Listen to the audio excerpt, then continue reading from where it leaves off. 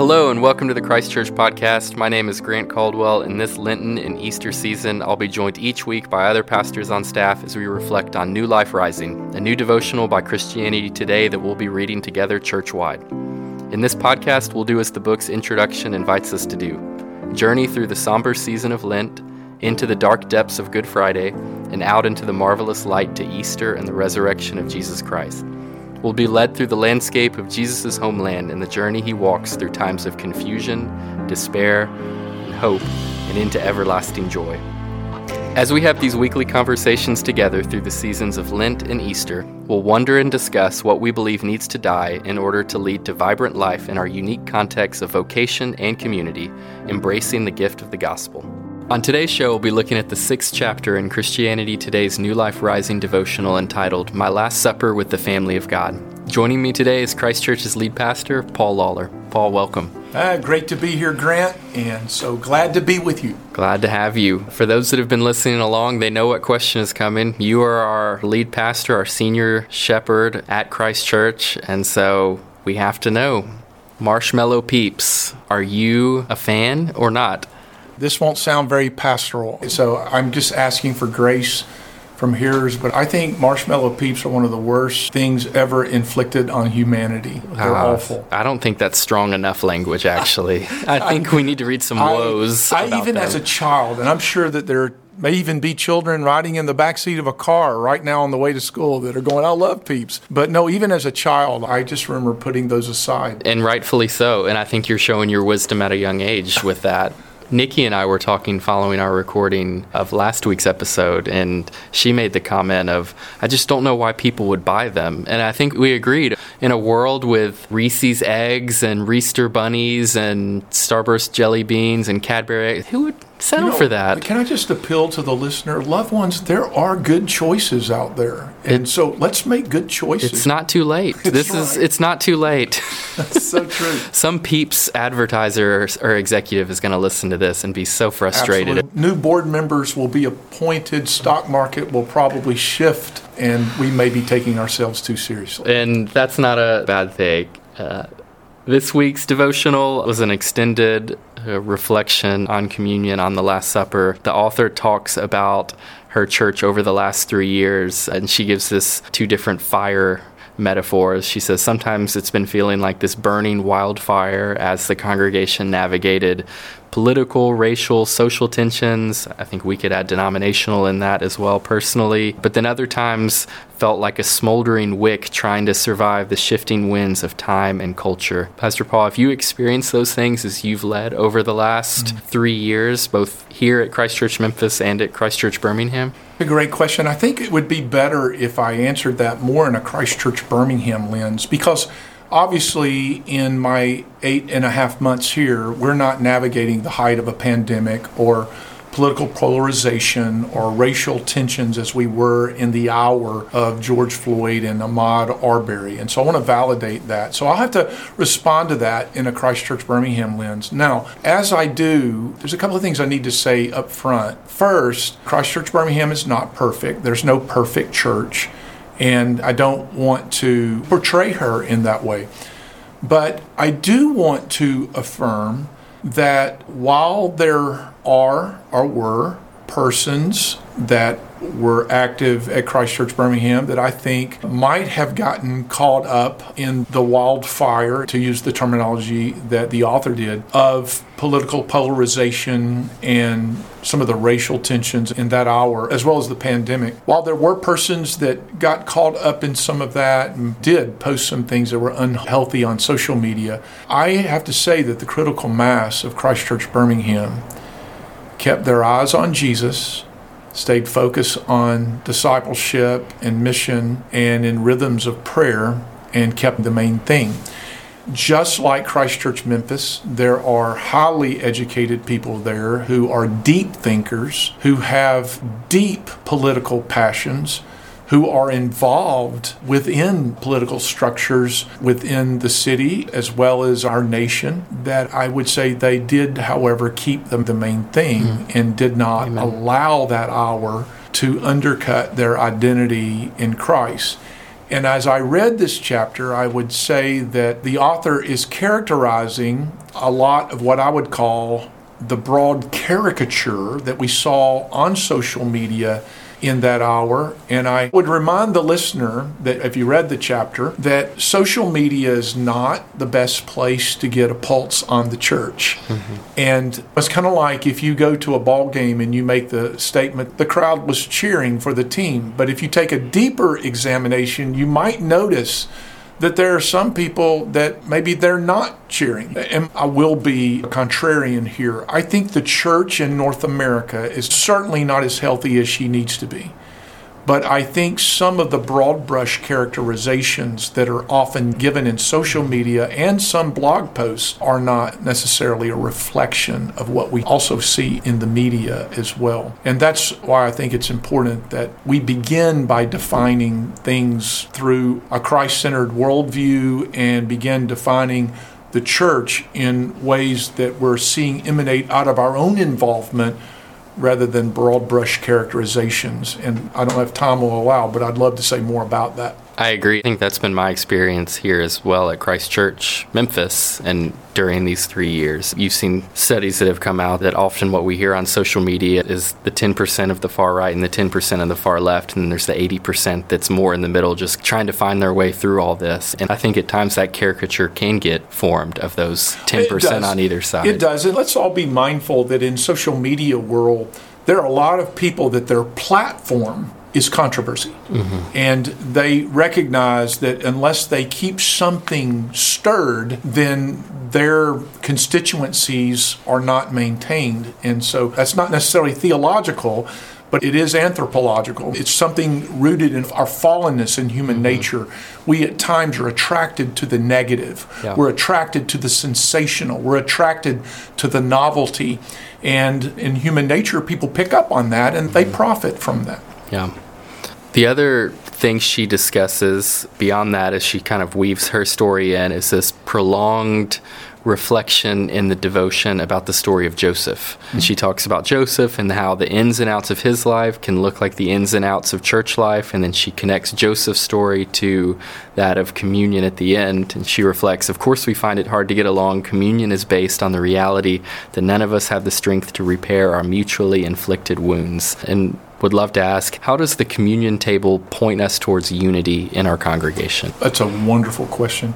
First of all, you're going to be Captain Obvious here. Communion points us to the gospel. It's the bread and the wine, the body and the blood. And so in light of that, the communion pointing us to the gospel, we're reminded in the words of the Apostle Paul in 2 Corinthians, this gospel is a gospel of reconciliation.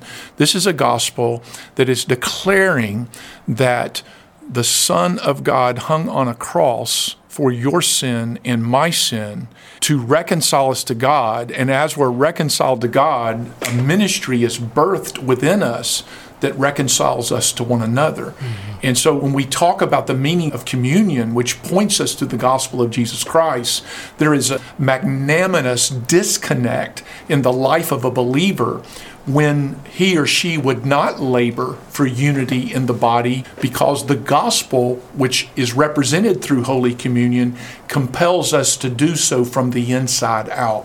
So let me make one more comment. One of my favorite things to do, our family, we have a little cabin in the middle of nowhere, and it really is. It's in the Bankhead Forest in North Alabama. And a little 1,400 square foot place that where you go, you feel like you're camping a little bit. But one of my favorite things to do is to go outside on a clear night, because there's no city lights for miles, and lay on my back on the pier and just stare into the heavens. Missy teases me sometimes, because sometimes it'll be 10 o'clock at night and maybe 35 degrees, and I just go out and I just stare. But where I'm going with this is that nights that are starlit and you peer into the heavens and you literally begin to go, wait a minute, the one true sovereign God of the universe created all of this, and he did it by speaking a word. And even if we can, for those of you that maybe you're Isaac Asimov fans or you think in astrophysicist terminology, if we go back to the Big Bang and we're mindful that the scripture declares he spoke a word and it all came into being. Now, here's what I want you to think about for a moment, listener. Is that God with that kind of power, billions of galaxies that contain billions of stars each, that God with that kind of power hung on a cross for your sin. That's what communion points to. Son of God. God became flesh, the Lamb of God, bearing our sin, pierced body, shed blood, so that we don't bear it any longer. And loved one, that's powerful beyond words. That's indescribable in its implications, in its wonder, in its majesty. But out of that wonder and majesty that's awakened in our hearts, how can we not also, as we've been reconciled to God, received His mercy, received His grace for our own sin in light of His beauty, grandeur, and holiness, how can we not also labor for reconciliation, forgiveness with those around us, labor for unity, for the glory of God? So that's my short version. I know we only have a few minutes on this podcast. But. No, I'm just wanting to sit back and say, keep going. Now, it's when we become overwhelmed by God's glory, the grandeur of the cross, it's hard to be mad at our neighbor. When our focus is right, Miles mentioned 1 Corinthians a couple weeks ago, and it's just, you see what Paul's doing in that letter of pointing that church with all of its problems and all of its disunity and all of its pride over, I follow Peter, I follow Apollos, back to the gospel and back to Christ again. And rightfully, he finishes that letter talking about communion. Amen. Her entry was really powerful when we think about this idea of unity, because it brings us back today. When this podcast is coming out, will be Maundy Thursday. As we think about just this reflection, Maundy Thursday, the upper room discourse, and she ends this devotional with a line that it's the latter cast of characters that stays on my mind every Sunday, just thinking about the cast of characters around the cross. You're reminded when you're reading the upper room discourse that Jesus is doing all of this with people that are going to betray him and fail and doubt and deny, and yet he's continually washing feet and setting the table and showing his love. And it's just this picture of, when you've got that picture of self-sacrificing love, if you've got the glory of the gospel in front of you, who am I to look at my neighbor and say, they're the problem? It's really them over there. I think that's an excellent point. Not only should we make much of what you just said, but the fact that Jesus has this, I don't want to use the term cast of characters. That sounds a little too loose for me. I would say is that Jesus has around him this display of humanity and the display of brokenness in humanity. And if we all think about it, that should give us all hope. Amen. Because if there's grace for Peter, who denies Jesus 3 times, and we all know what goes down in these hours here on this Maundy Thursday as this podcast is released, and what will take place tomorrow. And when we see humanity in the disciples and Jesus' followers, you can look at that as, how could they? But then again, we have that same nature, and that should propel hope in all of us, because there's hope for them, there's hope for us. If there's hope for them, there's hope for me. There's hope for you. Yeah, amen. It reminds me of the quote by Solzhenitsyn that talks about the line of good and evil passes through every human heart, that there isn't, those are the good people, and or we're the good people and they're the bad people. It's that we all have this going on within us, and all of us need the gospel. That's right. All of I us love need that. That's a great quote.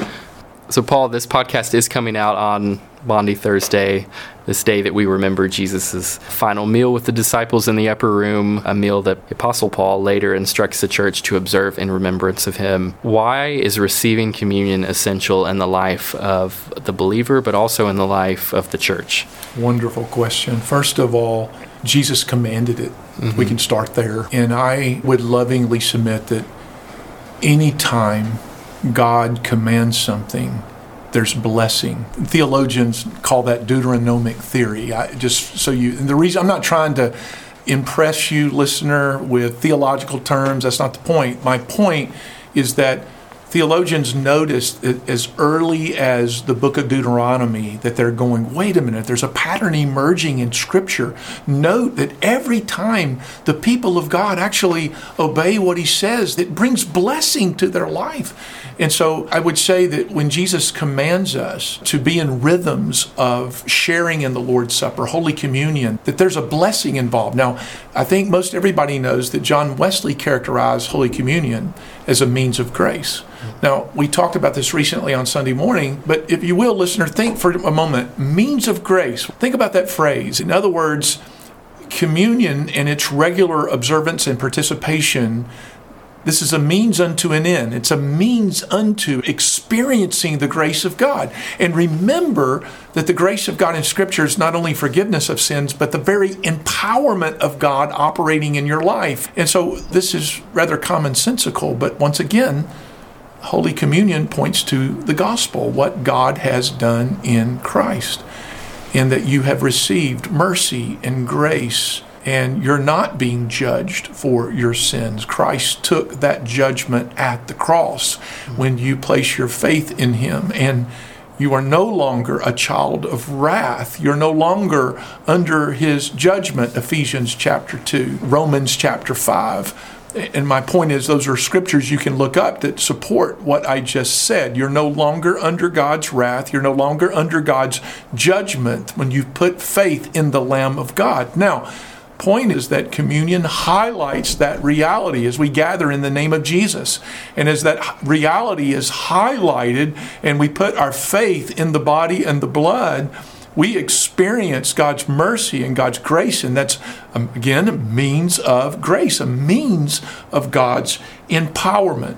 And the other thing is that communion points to our foundation, and that the gospel is our foundation. It's so easy, even when you're walking with Christ, and this was a mistake the church at Galatia made, to suddenly get off and try to make something else your foundation, your performance, or going back into depending on the law to justify you.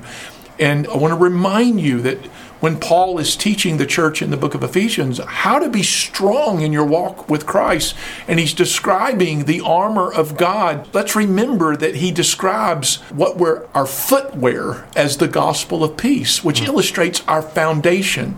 And so, believer, it's so important that we all are reminded of this Ephesians 2, Romans 5 gospel that's articulated in the New Testament, and of its power. When Jesus went public with his ministry in Luke 4, and he declared, the Spirit of God is upon me, he's anointed me to preach the gospel, this good news that it's not your performance that's going to make you right with God. It's the gift of this gospel, the gift of the Son. And he shares that this is so powerful, what's going down on Friday and what will go down on Sunday when he rises from the dead, that this will heal broken hearts. This power will set the captive free. This is revolutionary for the human heart and awakening the human spirit into what a man or woman is ultimately designed for. And that's to be restored into the image of God and restored into relationship with God. Loved ones, this is why we should take communion regularly, because it functions as a means of grace in our lives, pointing to the gospel of Christ and experiencing this reality through the body and the blood. This is why John Wesley took communion every single day. This is why he exhorted the church to participate and share in Holy Communion regularly. So that's my short answer, Grant. Amen. Well, thank you so much for joining us on this podcast. We appreciate it. It's an honor. Thank you. And thank you so much for listening to our discussion on Christianity Today's New Life Rising. Next week, we will be back with a new guest looking at the 7th chapter, Exiles All the Way Home. We want to remind you that this is a Lent and Easter devotional, so we have a few more entries that will carry us into the Easter season of the church. But we do, as this comes out on Monday, Thursday, pray that you experience the Lord richly and deeply on Monday, Thursday, Good Friday, Holy Saturday, and Easter Sunday as we celebrate that He is risen. We pray that you have a great time in fellowship with your local church, and we will see you back on this podcast next week.